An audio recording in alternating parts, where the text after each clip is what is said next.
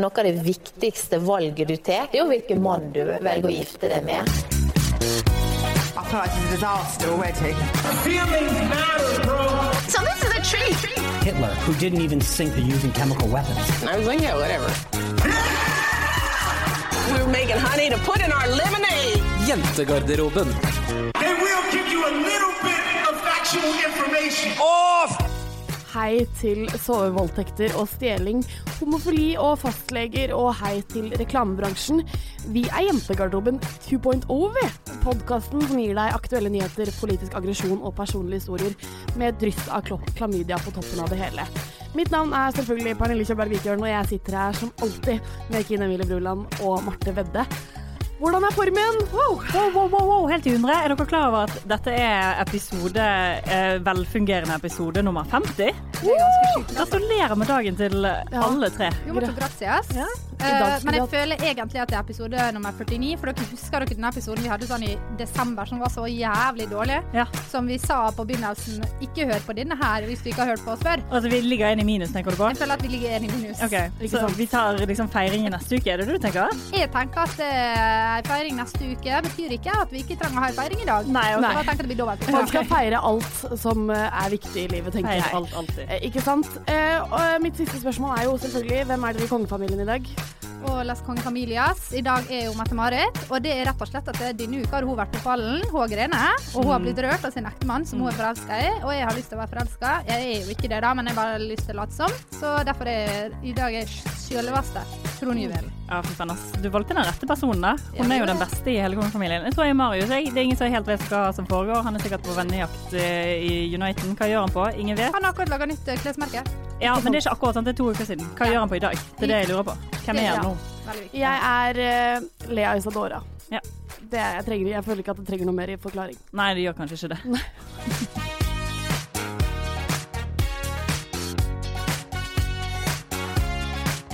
Vi begynner jo sånn helt på ekte på ordentlig akkurat nå med det vi alltid begynner med. Og det jo selvfølgelig hva vi har gjort denne uken, hva vi har lært denne uken, hva vi har følt denne uken. Alltid måtte tenke at det innholdsrik informasjon. Kom med det her. Hvem vil begynne i dag? I dag skal jeg begynne. Okay. Og det har skjedd... Jeg vet ikke om det fordi det episode 50, og det liksom et tegn fra oven som ikke eksisterer. Pass det nå. Men denne uka har altså vært en emotional rollercoaster. Og det har skjedd så mye i livet mitt siden forrige podcast, at jeg har ikke vært borti maken. Jeg føler at det har gått en måned siden sist på en måte. Ja, og jeg bruker aldri å like å snakke om hva jeg har gjort den siste uka, for det aldri har skjedd en dritt. Men nå skal jeg snakke om så mye forskjellige ting at jeg får ikke gått i dybden på det. Skal vi lene oss tilbake inn da, eller skal vi bare kjøre? Jeg skal være rask altså. Ja, ok, fint. Fordi at jeg var jo i P3 forrige fredag, det vet jo dere. Jeg var ikke klar over at jeg skulle filme og legges ut på Facebook, men det greit. Disse headsetene, det gjør ingen noe tjenester, men ok. Så var jeg der, det var jo en gavepakke, glede. Ja, nei, jeg skulle si, det var en prøvelse for min personlige utvikling. Det jo liksom vanskelig å gjøre ting for første gang og føle at, den satt. Så det blir jo på en måte nedtur uansett da. Men det var kjekt. Men det som var problemet var at rett før jeg skulle opp dit, så ble jeg altså vitne til noe av det kanskje verste jeg har sett i hele mitt liv. Det skjedde denne uken. Jeg var helt gønnegarra på at det hadde skjedd for 3 måneder siden, for denne uka har vært så innholdsrik. Nei, altså det som skjedde var at jeg rett og slett var vitne til en påkjørsel, og ikke hva som helst påkjørsel, buss mot menneske. Det var et helt forferdelig syn. Jeg gikk altså over Solli plass, ser en dame som løper, ser en buss som kommer, tenker, skal ikke hun stoppe? Før jeg rekker å skrike, nei! I det hun løp foran bussen. Det var helt jævlig. Jeg fikk jo selvfølgelig min normale reaksjon. Holdt meg for ørene, tok hendene foran øyet og bøyde meg ned på kne. Fordi at jeg tenker på meg selv i sånne situasjoner. Jeg tenker, jeg skal ikke bli scarred for life. Nei, du må verne om det som vernes kan. Så ikke bare måtte jeg leve med at jeg hadde gjort en middelsopptreden på Riksdekken radio, jeg måtte også leve med at jeg et drittmenneske når folk havner i ulykker. Men så jeg tok meg sammen, gikk bort, hjalp til, var veldig ekkel situasjon. Jeg ser hun overalt. Altså, jeg ser ikke hun, men jeg tror jeg ser hun overalt. Og jeg er så nysgjerrig på hvordan det gikk med, og jeg har lyst til å sende noen blomster, men jeg er redd for å liksom grave, for jeg er redd for at hun er død. Men vet du hvem hun er? Men tror du ikke, men hvis hun hadde dødd, så hadde det jo helt sikkert vært en sak i avisen på at jente mot buss døde, familien saksøker staten, liksom. Ja, det vet jeg ingenting om. For jeg regner jo med at det har gått bra, men hun var ganske forsmadd når jeg var der, da. Ja. Så hvis jeg vet ikke om jeg vil... Jo, hvis noen vet hvem det var, som ble påkjørt på fredag på Solli, av en buss, så tror jeg kanskje jeg har litt lyst til å vite det, for jeg har veldig lyst til å sende en melding og bare si halvøysen. Ja. Jeg satt der med henne helt til ambulansen kom, og pratet og prøvde å være så flott og snill, men jeg hadde ingen hjerneceller. Nei, men man kan ikke alltid ha hjernecellene på sin side, tenker jeg da. Nei. Du var der i hvert fall. Det teller det. Ja, det viktigste er å være der. Ja, det er noe med det. Når de blir påkjørt. Ja. Sånn er det med den saken. Det var heldigvis en dame som tok mobilen min og prøvde å ringe til ambulansen, for jeg klarte ikke det. Jeg skrev 1-1, og så bare... Hva var det nå igjen? Ja. Klarte ikke det. Ja, jeg skjønner det. Har du noe mer før jeg har egentlig det, men det blir alt for mye. Vi bør gå videre til det. Ok, tusen takk. Det er veldig vanskelig å følge opp med det, for jeg har ikke hatt en like sånn amazing karriereuke, men jeg har jo da lyst ut at jeg trenger venner. Det gjorde jeg for et par måneder siden. Jeg fikk et par meldinger i innboksen. Jeg fikk totalnøye, sånn som man får, eller jeg får når man er på Tinder og skal begynne å konversere med fremmede mennesker. Ja. Får ikke det til, det går ikke, de sier stopp. Men så var det en jente som sendte en ny melding da, og sa sånn, hei, har du lyst til å henge? Jeg bare, ja, veldig gjerne, la oss gå og ta en øl. Det som skjedde var at vi skulle ta en øl i går, torsdag, men vi var jo da en liten runde ute på onsdag, så jeg bare, mitt selvhat var så høyt på torsdag at jeg tenkte, jeg vil heller ligge i dusjen i fosterstilling og gråte litt enn å få nye venner. Det er ikke dagen for å få nye venner. Da må man på en måte sette standarden. Sånn er jeg, sånn skal det være. Derfor vil du være venn med meg. Så jeg måtte rett og slett sende en melding på Instagram, da, vet du, for det er der kommunikasjonen skjer. Og si sånn, sorry, det går ikke. Og hun var altså så trivelig. Så jeg vil bare gi en rolig shout-out til Kristine. Men du må også si at du er fremdeles åpen for andre, da. Du har ikke forpliktet deg 100% til bare hun. Du kan ha flere venner også. Ja, ok. Ja, okay. Så hvis andre også har lyst til å være med Kine, så kan de få lov til å prøve Denne reklamen tar aldri slutt. Ja, Pernie, hva har du gjort denne uken? Nei, fordi det som var at forrige uke på podd så snakket jo vi om, eller før podd eller et eller annet, vi snakket i hvert fall om stjeling, at det var det verste og hele greia, ikke sant? Jeg ødela jo også Mac'en min i forrige uke, og da skulle jeg på lørdag på på Elkjøp, for å ordne meg, og for å se om jeg kunne få til noe nytt der. Så jeg var helt sikker på at jeg hadde lommeboka i den ene lomma og mobilen i den andre. Så går jeg på Elkjøp, og er litt sånn, står og ser litt, jeg og mamma snakker litt, og så plutselig kjenner jeg at noen erner meg. Og så kjenner jeg på lomma, og så er ikke lommeboka der. Og jeg går inn i fullstendig panic mode, ikke sant? Som man gjør når man mister lommeboken sin. Ja. Så mamma sier, er du sikker på at den ikke er i bilen? Er du sikker på at den ikke er i bilen? Og så sier jeg, nei, det er jeg ikke sikker på, aner ikke. Så hun sier, du må løpe opp. Så jeg løp opp 3 etasjer til bilen. Fant den ikke i bilen, fordi jeg bare åpnet jo for døra. Du som er i så dårlig form, og klarte du å løpe opp 3 etasjer? 100%, ass. Jeg hadde altså adrenalin som om jeg skulle født et barn. Okay. Det var mye der. Jeg løp opp i bilen, fant ikke noe lommebok, løp ned igjen. Jeg gikk til en Elkjøp-ansatt og bare, noen har stjålet lommeboka mi, jeg tror det skjedde her. Så de begynner jo å være de er jo så behjelpelige som de kan være, og begynner å sjekke på alle overvåkningskameraer og bruker en god halvtime på det. Ja. Mens jeg sitter og venter på at de skal komme tilbake og si det var en mann med en skalla hvit mann i 50-årene, så tenker jeg, så får jeg en melding av mamma. Typisk. Jeg gikk rett på der, ikke sant?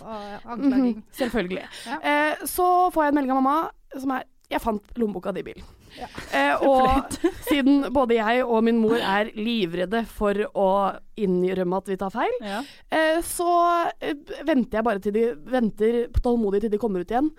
Og så sier jeg bare sånn, nei, vet du hva, det kan jo hende at det har skjedd et annet sted, men jeg merket det først her, så jeg tenkte bare at jeg måtte si ifra. Og da sa de, ja, skal vi bli med deg bort til informasjonsskranken, skal du spørre der? Så sa jeg, nei, vet du hva, mammaen min er der borte nå, så jeg kan bare gå og møte henne. Og så måtte jeg legge nummeret mitt og navnet mitt og mailen min, sånn at de kunne kontakte meg når de fant lommeboka. Det er så skamfullt. Det er så skamfullt, og jeg bare tenkte sånn, det er flaut da. Det var så flaut, faktisk. Men jeg har et sånt kjapt spørsmål her på slutten her. Er du sponset av Elkjøp, siden det var så viktig å si det så mange ganger? Nei, men det var bare fordi det var så veldig behjelpelige. Har jeg fortalt dere om den gangen? Jeg trodde et fotballspiller solgte med kjøleskap på Elkjøp. Nei. Skal jeg fortelle den? Nei. Jo. Ok da, kjør på. Ok, jeg var ute i byen, hadde akkurat kjøpt leilighet, hadde kjøpt kjøleskap, og så drev vi på byen, da er jo Birte og Anis, og så sitter det 3 gutter der og flonger seg litt da. Ja. Og så tenkte vi, vi gikk nå bort der, jentene, og så frempå som vi er. Og så sier det til han ene, herregud, du ser så sykt kjent ut. Hvor har jeg det fra, liksom? Og han er sånn, nei, vet ikke, liksom. Og jeg bare, jo, det var du som solgte med kjøleskapet på Elkjøp i sted. Og han bare ble så sur. Så sier kameraten, han spiller på landslaget i fotball. Og så kontrer han med og sa, ja, du har stygg dialekt da. Ja. Og det er det beste comeback ever. Ja, det er jo veldig gøy, men fordi han tok jo feil. Det er en ære å jobbe på Elkjøp. De er behjelpelige. Ja. Bare sånn at det er sagt. Turn off the lights! Denne uken så har det vært stort fokus på blant annet NRK om gråsonesex, men også har det kommet en del saker om sovevoldtekter opp. Lagdommer og tidligere politimester Rune B. Hansen mener at sovevoldtekter straffes for strengt. Og grunnen til at han mener det fordi at disse guttene så unge, så det ødelegger så mye av livene deres, det i hvert fall den essensen jeg har fått ut av det. Ja. Så jeg bare lurer. Uten å liksom ligge noe mer i det. Jeg klarer liksom ikke å ta det helt seriøst, fordi det så dumt, men neida. Men jeg bare kaster ballen til dere. Jeg tenker at det han prøver å si da, at og hvis du har vært drita på byen og ligget med en jente og ikke forstått at hun har sagt nei, ikke fått det med seg, ikke liksom plukket opp på de signalene her, mens hun har en helt annen oppfattelse av det etterpå, så er det sånn at hvis du da 19 år gammel gutt, og så blir du dømt for voldtekt, så skal du sitte i fengsel i 4 år, skal du forholde deg til det resten av livet. Leve med den skammen. Da har du mistet 4 år av livet ditt, og så må du leve med at du blir stemplet til den personen. Uten å i det hele tatt gå inn og diskutere hvor jævlig traumatisk det om enn måtte være for en jente som ligger i den sengen der, og blir voldtatt. Ja, jeg trodde jo at vi hadde snakket om dette her før, og vi hadde avklart det, og vi var alle helt enige om hva som skulle skje når sånne voldtekt ble gjort. Vi har jo snakket om tidligere det at når man blir voldtatt, så er det veldig naturlig å fryse, ikke gjøre motstand, være stille, fordi at det er en naturlig reaksjon som kroppen har. Jeg synes derfor det er veldig spesielt at ikke noen har tatt til seg det. Vi har jo sagt frem det tidligere. Men det er greit, vi kan godt si det igjen. Og for å være litt djevelens advokat her da, så kan jeg være tilbøyelig og kanskje si det at har samfunnet sviktet litt i opplæringen? Ja. Det skal jeg være helt tilbøyelig, for det er helt åpenbart et stort gap i mange gutter sin kunnskap i hva voldtekt er. Ja. Og det skal ikke alltid havne på deres kappe. Fordi at man må jo læres opp her i livet tydeligvis da. Ja. Man snakker om voldtekt som oftest som et sånn overfall, der det er veldig tydelig, for du blir kanskje slått, og det er kanskje ute, og det er kanskje angrepet, liksom. Ja. Det er jo veldig sjeldent at det faktisk skjer. Så disse festvoldtektene er jo bare på tide å sette seg ned og ta en runde på da. Ja, for jeg tenker altså, nå har jo også NRK skrevet en artikkel om at 1 av 5 har hatt uønsket sex, og så tenker jeg sånn, det er et problem at folk ligger med folk de ikke har lyst til å ligge med, men det er også et problem i å ikke klare å si fra. Ja. Hvorfor klarer vi ikke det? Hva er det som er problemet, liksom? Men det er jo helt tydelig, det er på en måte hull på begge sider da, fordi at man blir på en måte som jente, og sikkert gutt også ofte opplært til at det liksom, eller ikke opplært, men det er veldig sånn, det ymtes frempå om at det å få oppmerksomhet, seksuell oppmerksomhet fra en du synes er søt, kjempesmigrende, da må du gjøre ting for å please, ikke sant? Kjøper han øl, så må du ligge, ikke sant? Og men det er også en ekstremt distinktiv forskjell mellom voldtatt og uønsket sex i form av at du angret litt på vei opp trappen, men sa ikke ifra. For det der er jeg mer sånn, der er det sånn, du har ikke gitt noen signaler som viser at du ikke synes dette er greit, utenom det du har tenkt. Da kan det ikke på en måte regnes som voldtekt, fordi Altså. Nei, det greit, men jeg tenker sånn, ja, det ligger en drita full jente inne i sengen din. Dere har vært på byen, det var god stemning, alle har kost seg, og dere har kanskje klint litt inne i hjørnet der, og det var jævla hyggelig. Og du tenker, hun har lagt seg i min seng, og det er helt sikkert fordi at hun har lyst til å være med deg. Men så er vel kanskje realiteten at denne jenten da er drita og ikke vet hvor hun er, eller hvor hun skal legge seg. Så legger hun seg i denne sengen da, hun har ikke bedt om å bli fingret av den grunn. Nei, og det er jo også at veldig sånn, jeg synes det er litt rart da, fordi at dette er grunnen, en av hovedgrunnene til jeg er veldig imot å dele opp ting i jente og gutt i spesielt grunnskolen. Og det er fordi at man lærer av de rundt seg, og man lærer av det foreldre sier til en. Og jeg tror at hvis man er gutt, så er det veldig andre ting man opplever, altså andre sider av livet man lærer om. Mens man er jente, så er det helt andre ting. Og hvis du bare er sammen med jente, og hvis du bare er sammen med gutter, så er det klart at det er livets største ekkokammer. Ja. Og jeg tror at det er veldig mange gutter som med rette ikke helt forstår seg på kvinners seksualitet.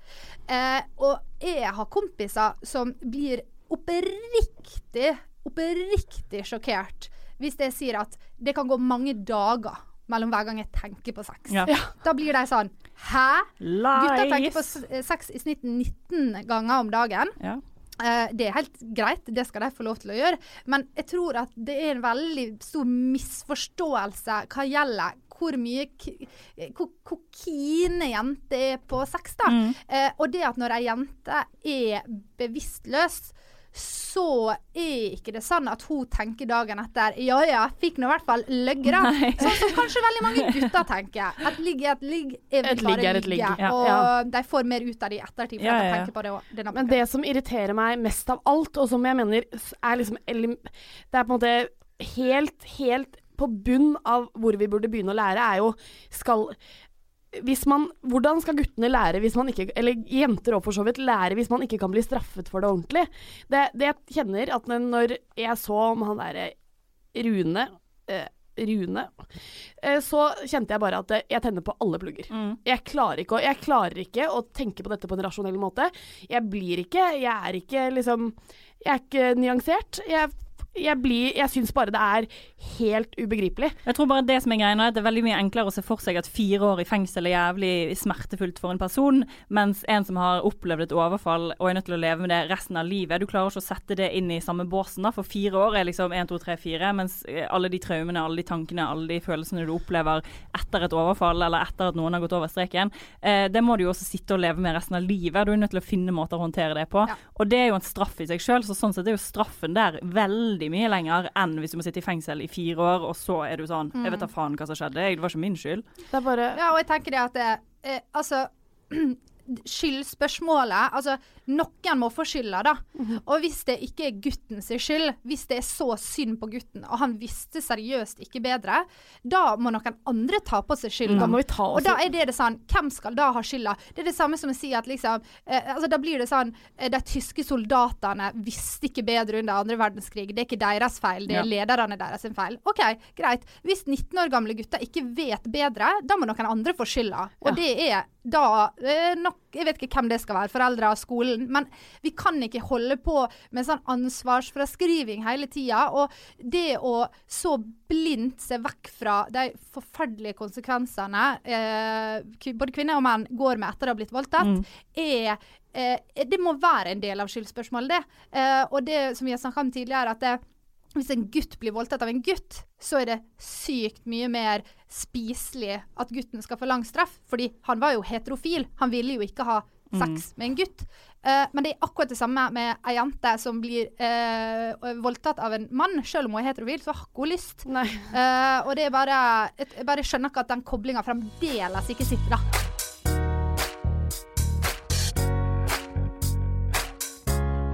Carl Martin Eggen, bedre kjent som Eskil fra Skam, kom i dag faktisk ut med, eller det kom i dag en nyhetssak på at han har gjort et intervju med SVT, og der snakker han om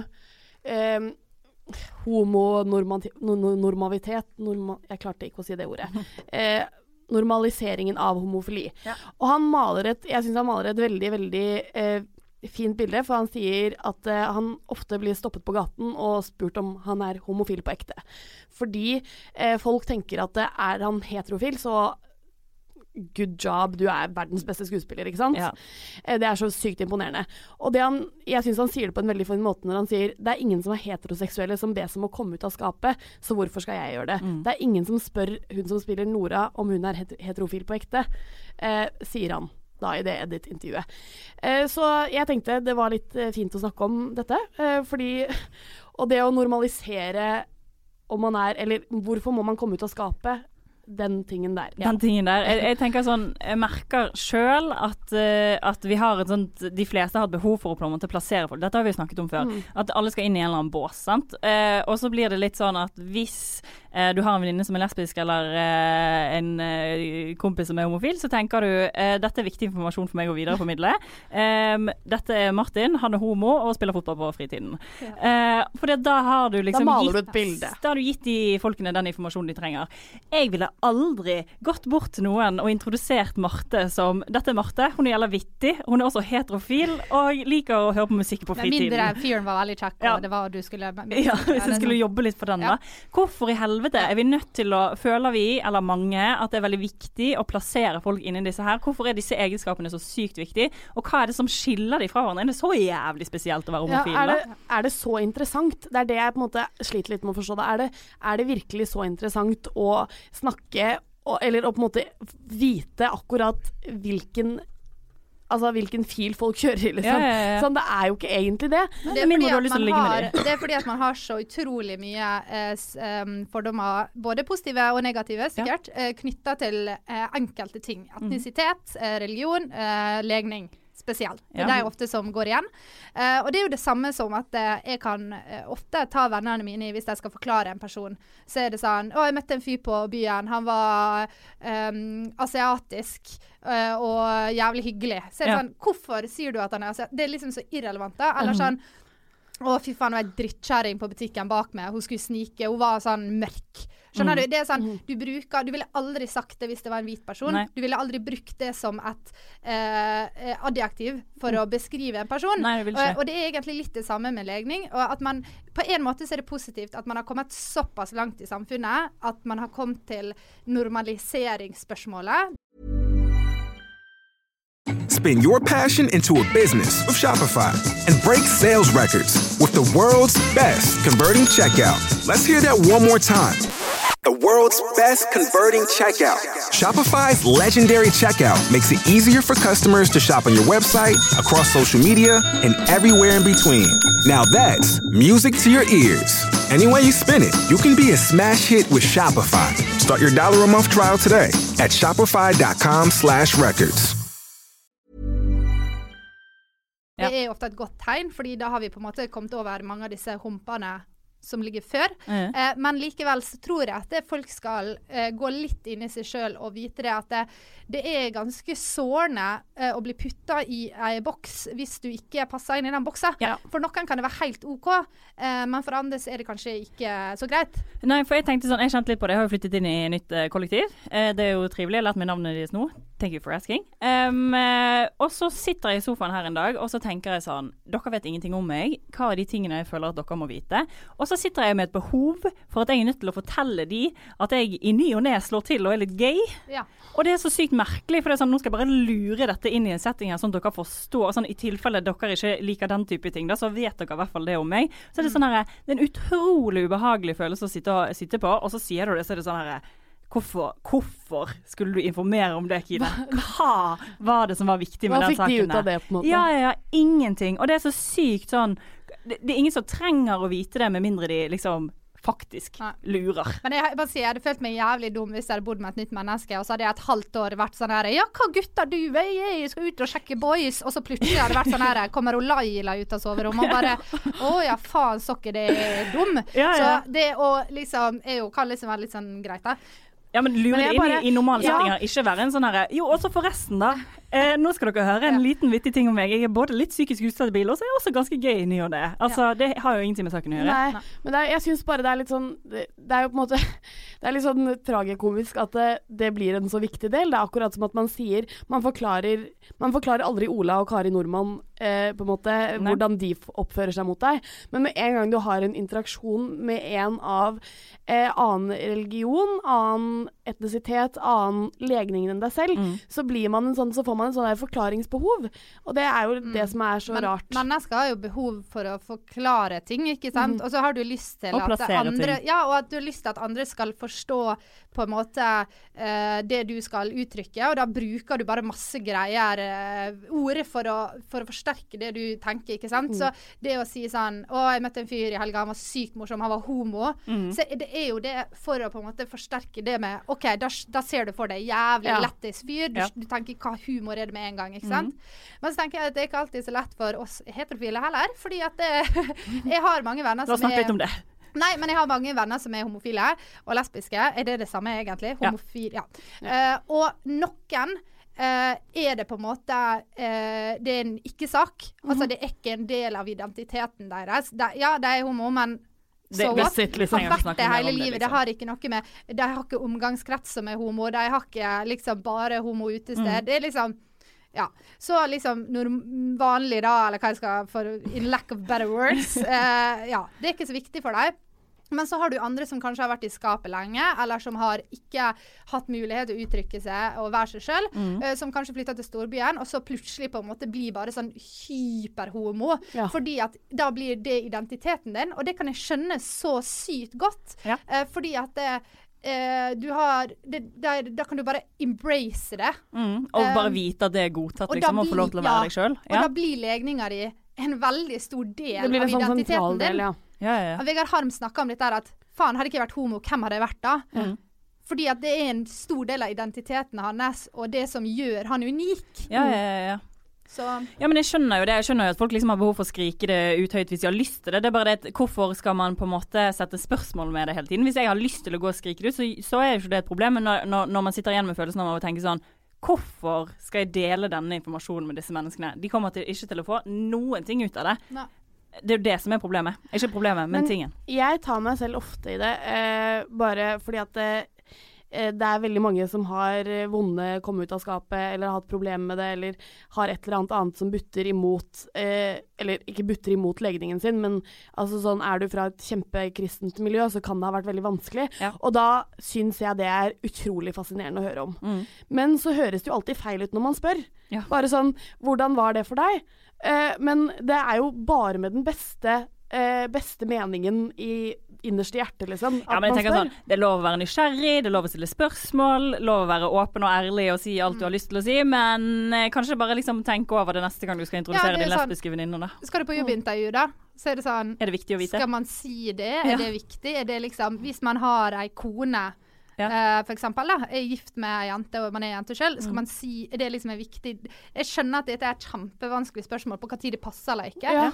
Vi har jo en kompis som hadde jobbet som fotballtrener, og så hadde ikke han sagt at han var homofil, og når han sa det etter en stund, så kom det ut, så fikk ikke han jobbe der lenger. Nei, og da kan jo du skjønne at det faen med fremdeles problemer i samfunnet med hva man kan få lov til, altså hva folk aksepterer og ikke da. Og så kan det jo virke som veldig sånn et spill for galleriet, og hvis det ikke blir informert om, fordi at hvis du, eller altså ikke spill for galleriet da, men at du har prøvd å være noe du ikke sier jeg nå i gåstegn, ved at man aldri har informert om det, fordi at det blir sånn, men hvorfor har ikke jeg visst dette om deg? Du vet jo hvem kjæresten min altså, skjønner du hva? Jeg skjønner hva du mener, men jeg synes det feil. Det gjør jeg, for jeg ville aldri, hvis du plutselig kom ut av skapet som heterofil, ville aldri kritisert deg for at jeg ikke fikk vite det tidligere. Og sånn det med den saken.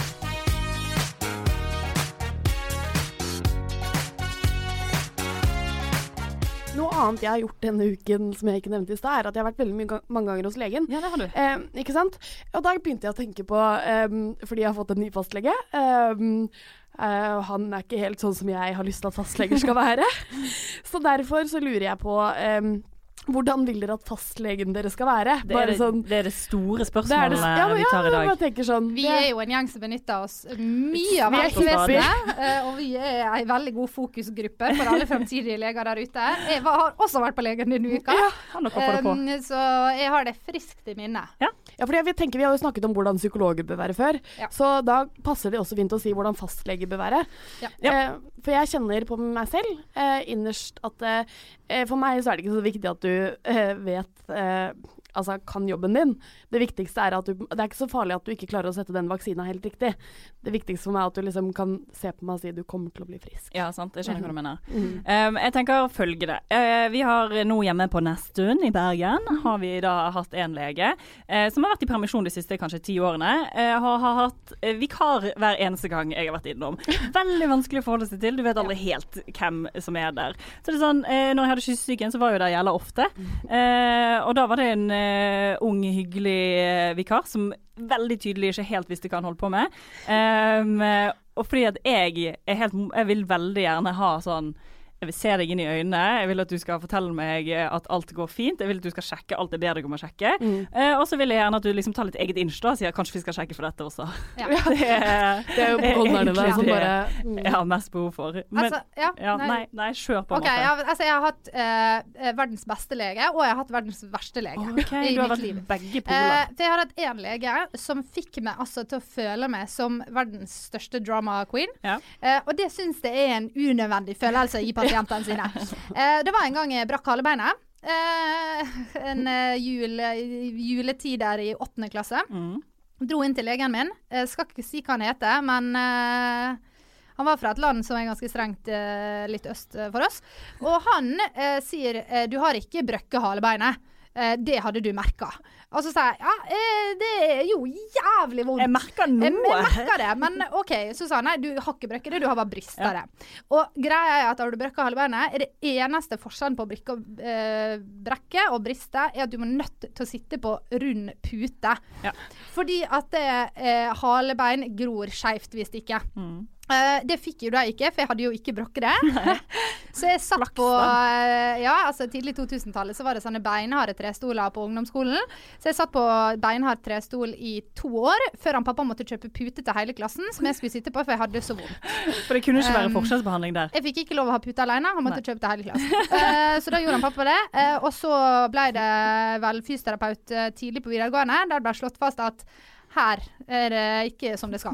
Og det som er litt dumt med halebeinet er at hvis du får problemer der, så forplanter det seg oppover. Langt oppover.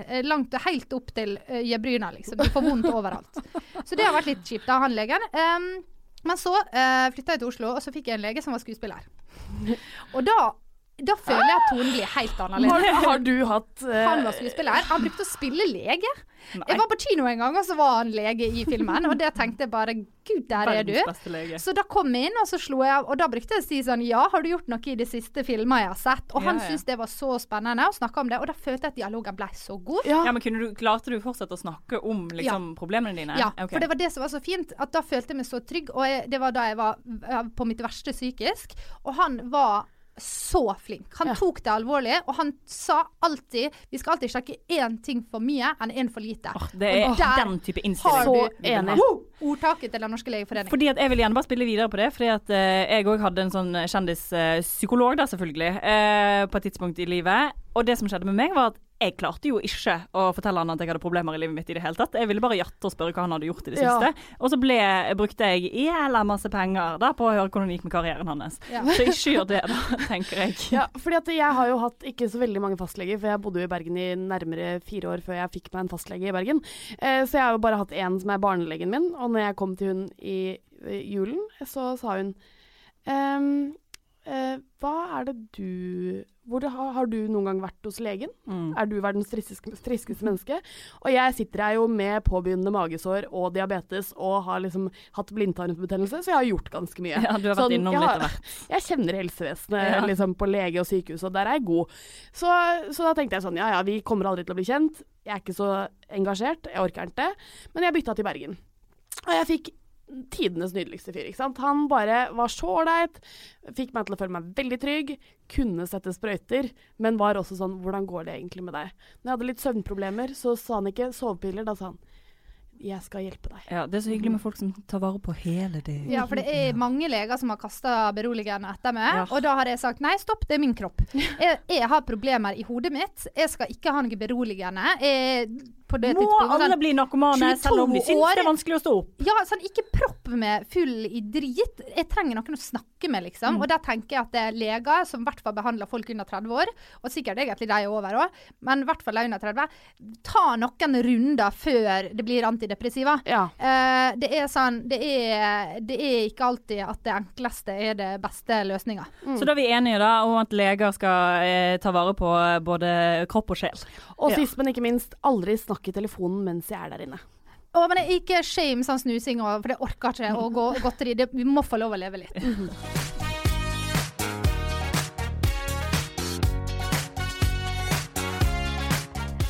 Vi har oss imellom snakket litt i dag om hva som innenfor å reklamere for og ikke. Inspirert selvfølgelig av KrF versus Riise, men det skal vi ikke snakke om. Jeg bare tenkte at jeg skulle fortelle dere bakgrunnen for hvorfor vi snakker om det. Og vi kan begynne med betting da. Ja. For eller imot å reklamere? Nei, men jeg tenker sånn her, vi vet jo alle hvor vanskelig det å få spons da. Så jeg tenker at disse fattige kjendisene, altså vi snakker Riise, vi snakker Tone Damli, vi snakker Sandra Lyng, er jo på en måte mennesker som jeg ikke nødvendigvis tenker integritet. Og de har tatt imot spons der de fikk det, skjønner det for deres del, men generelt sett, nei. Ja, la oss bare få sagt det med en gang. Her skal det altså kastes stein i glasshus. Bare sånn at dere er klar over det. Fordi at vi jo på et punkt i livet vårt og i karrieren vår der at vi hadde takket ja til nesten alt, tror jeg. Fordi at litt reklame er bedre enn ingen penger. Neida. Men så skal vi snakke om disse store verstingene da. Og det jo betting. Også kanskje sånn solarium, som vi la veien om. Ja. Og her det jo, da må man ta helt av runde med seg selv. Og jeg tenker det at jeg mener at han Jon Arne Riise, han kjent for én ting. Én ting alene, og det fotball. Jeg skulle si Bettson, jeg. Ja, ikke sant. Ja, nei, det fotball. Så det at han med i Bettson-reklame, synes det ikke på en måte så jævla fjernt fra det landskapet han opererer i. Jeg kan godt mene at det uetisk, men jeg synes på en måte at han har ikke gått for å være politiker. Nei. Han har gått for å være fotballstjerne. Ergo, ok. Men når man for eksempel fronter kroppspress, avhengighet, psykisk lidelser, så synes det litt spesielt å være med i reklame for spillautomater. Ja, for det jeg tenker da, for Bettson jo i utgangspunktet utelukkende til for at folk som ikke har penger skal bruke alle pengene sine på å forhåpentligvis tjene penger. Ikke sant. Det var en veldig fin regel for meg. Og de menneskene som gjør det, jo ikke alltid de som har så veldig mye penger. Nei.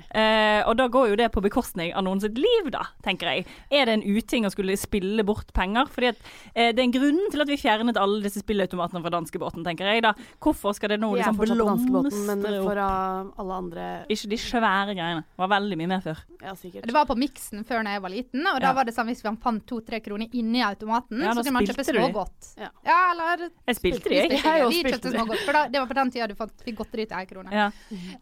Men jeg tenker at nå skal jeg være litt faen. Jeg føler at det bare blir så jævla hyklerisk da. Ja, det blir det jo med en eneste gang. Men Sandra Lyng Haugen, hun har jo da vært frontfigur på Folkeautomaten, som samler de 2 fantastiske tingene, nasjonalromanse og spilleavhengighet. Så hyggelig. I fin forenighet. Til hennes forsvar så har hun trykket seg fra samarbeidet, og hun uttalte det at hvis en person blir spilleavhengig av dette her, så det ikke verdt det. Etterpåklokskapen den beste klokskapen, så jeg skal ikke felle henne totalt på det, men jeg må si at hvis du vil ha kredibilitet, og hvis du vil at folk skal respektere det og høre på det du har å si, så må du også tenke det om 1, 2 og kanskje 3 ganger før du inngår et samarbeid med bransjer som pilrått. Ja, men det jeg også er litt sånn usikker på da, for jeg skjønner ikke hvordan du kan tenke enda mer penger i min bank, utelukkende for å dra masse penger fra mennesker som ikke har penger i utgangspunktet, og som gir de en sykdom. For folk blir jo gal, liksom. Folk skal bruke alle pengene sine på dette. Det går jo på bekostning av alle familiene som involvert. Og så sitter du der da, bruker alle Nav-pengene dine på å spille på Bettson eller Folkeautomaten, og så du liksom fucked da. Men sånn som jeg tenker da, skulle det bli for eksempel da ulovlig å reklamere for, eller at man stenger disse sidene, så det jo ikke så veldig vanskelig å skulle komme seg rundt denne ulovligheten. Folk har jo fortsatt å laste ned filmer, folk har fortsatt å se på amerikansk Netflix, liksom.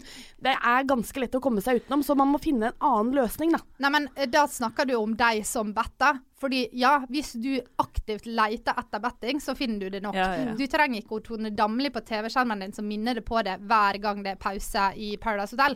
Nei, fordi det ikke selve businessen. Og jeg kan til en viss grad faktisk forsvare bettingkulturen, fordi at det en kultur som har eksistert i alle år. Folk har alltid veddet på ting. Vi har noe som heter Norsk Tipping, som har basically monopol i Norge, og man kan jo snakke om hvor bra det Hvis de får holde på, så burde kanskje også egentlig Bettson få lov til å holde på. Men det som i hvert fall synes det minst greie av alt, det solarium. Fordi hvis man setter ned og tenker litt på det, så det ingen som tjener på solarium. Ingen har godt av å ta solarium. Det faktisk veldig farlig, og spesielt hvis man ung, og det jo det publikummet de retter seg mot. Så der synes jeg det mye verre sånn etisk enn Bettson og Nordic Bet og Folkeautomaten og hele den pakka der da. Ja, jeg ser det. Nå gikk du veldig fint inn i rollen som Nora her, det synes jeg var hyggelig. Men jeg blir bare sånn jeg synes at folk kanskje skal tenke seg om 3 ganger før de godtar en deal som faktisk påvirker andre mennesker. Da. Hvis du har lyst til å være et kjent fjes med integritet, tenk gjennom hvem du får spons av.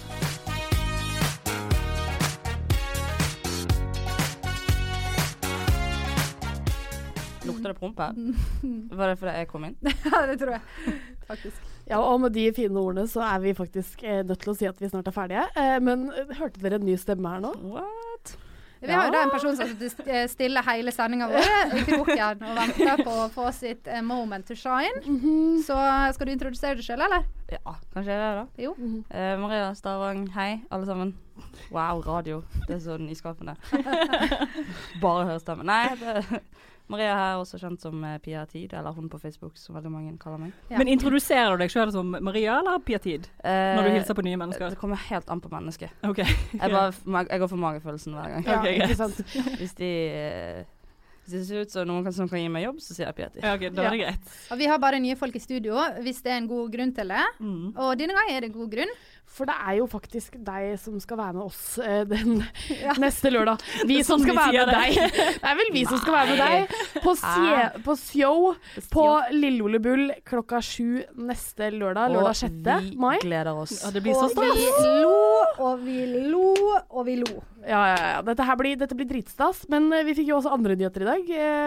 Vil du duelle det, Marte? Jeg har tråkket i salaten. For nå det litt sånn at når man holder på i den bransjen som vi holder på, så må man bare si ja til alt. Så ble jeg altså oppringt, spurt om at jeg kunne være med på noe greier, og så sa jeg ja, det greit det. Og så sjekket jeg opp etterpå at det var ikke så greit likevel, fordi at nå skal jeg rett og slett være med på humorkontoret. Med seltzer. Jo da Trygdekontoret på scene med Dag Sørås, Jette Christensen, som jo mine 2 favoritter, altså mine fedre. Det så gøy at du skal debutere på en scene med alle heltene dine på en gang. Ja, også en person fra FRP, så det blir spennende. Det blir dritgøy. Skal snakke om krenkelse og politisk humor. Ja, men der du sterk. Så det blir jo et panikkanfall som ikke har sett tidligere. Men slapp helt av, vi alle tilgjengelige for å hjelpe deg. Ja. Yes, vi skal være der fra torsdag til lørdagen, søndag faktisk. Så hvis dere vil ligge, hvis dere vil gå på show, hvis dere vil se på hotellrom, nei det tulla, så får dere lov til å komme og møte oss. For speaking, unnskyld. Nei, jeg skulle si til Martha at hvis hun lurte på noe, så kunne hun bare sende en mail til stavangmaria@gmail.com. Ja, ok. Hvis hun trengte hjelp. Har du litt materiale på politisk satire liggende? Jeg har faktisk akkurat bare materiale på politisk satire mot Dag Sørås. Ja, du har det, ja. Jeg tar imot alt med takk. Ja, gjør det. Jeg tenker det blir dritbra. Jeg synes du skal gå rett på personangrep, faktisk. Ja, jeg også tenker det at jeg skal bare gå rett hardt ut og bare si at alle andre som er der på en måte dum, og så er det meg da. Ja. Jeg synes det er greit at du har meninger, men når du sett hva du har i fjeset, og så vinner du. Nei, den er god. Må spille på det hver eneste gang. Men sånn tilbake til noen ting jeg skal være med på da, siden jeg blir litt sjalu. Men vi skal jo ha show på lørdagen, er det? Lørdag. Så du sa ligge, og jeg har gjort denne fine tingen her. Jeg har invitert alle jeg har lyst til å ligge med på samme eventet, så jeg håper å samle alle inn i dette rommet. For å liksom har du også invitert folk som du har logget med? Nei, de er vi ferdig med. Vi snakker ikke med lenger. Ja. Det er god taktikk da. Dere bare vite det. Fikk dere en Facebook-notifikasjon av at Kina hadde invitert dere, så ligger det noen ugler i den mosen. Alle dere 150? Ja. Det ligger en grunn bak. Det ligger en grunn bak Kinas stort hotellrom, altså. Skal foreldrene dine også? Nei, ok. Det var bare det. Det har ikke invitert. Ikke sant? Da ses vi. Vi ses om en uke. Ja, det gjør vi. Ja, ha det bra, ja. Ha det bra, ja. Takk til Maria Stavang. Jo, takk for at jeg fikk lov å komme. Og Kine Emilie Bruland. Mitt navn er Pernille Kjølberg. Vi kører en. I'm a criminal.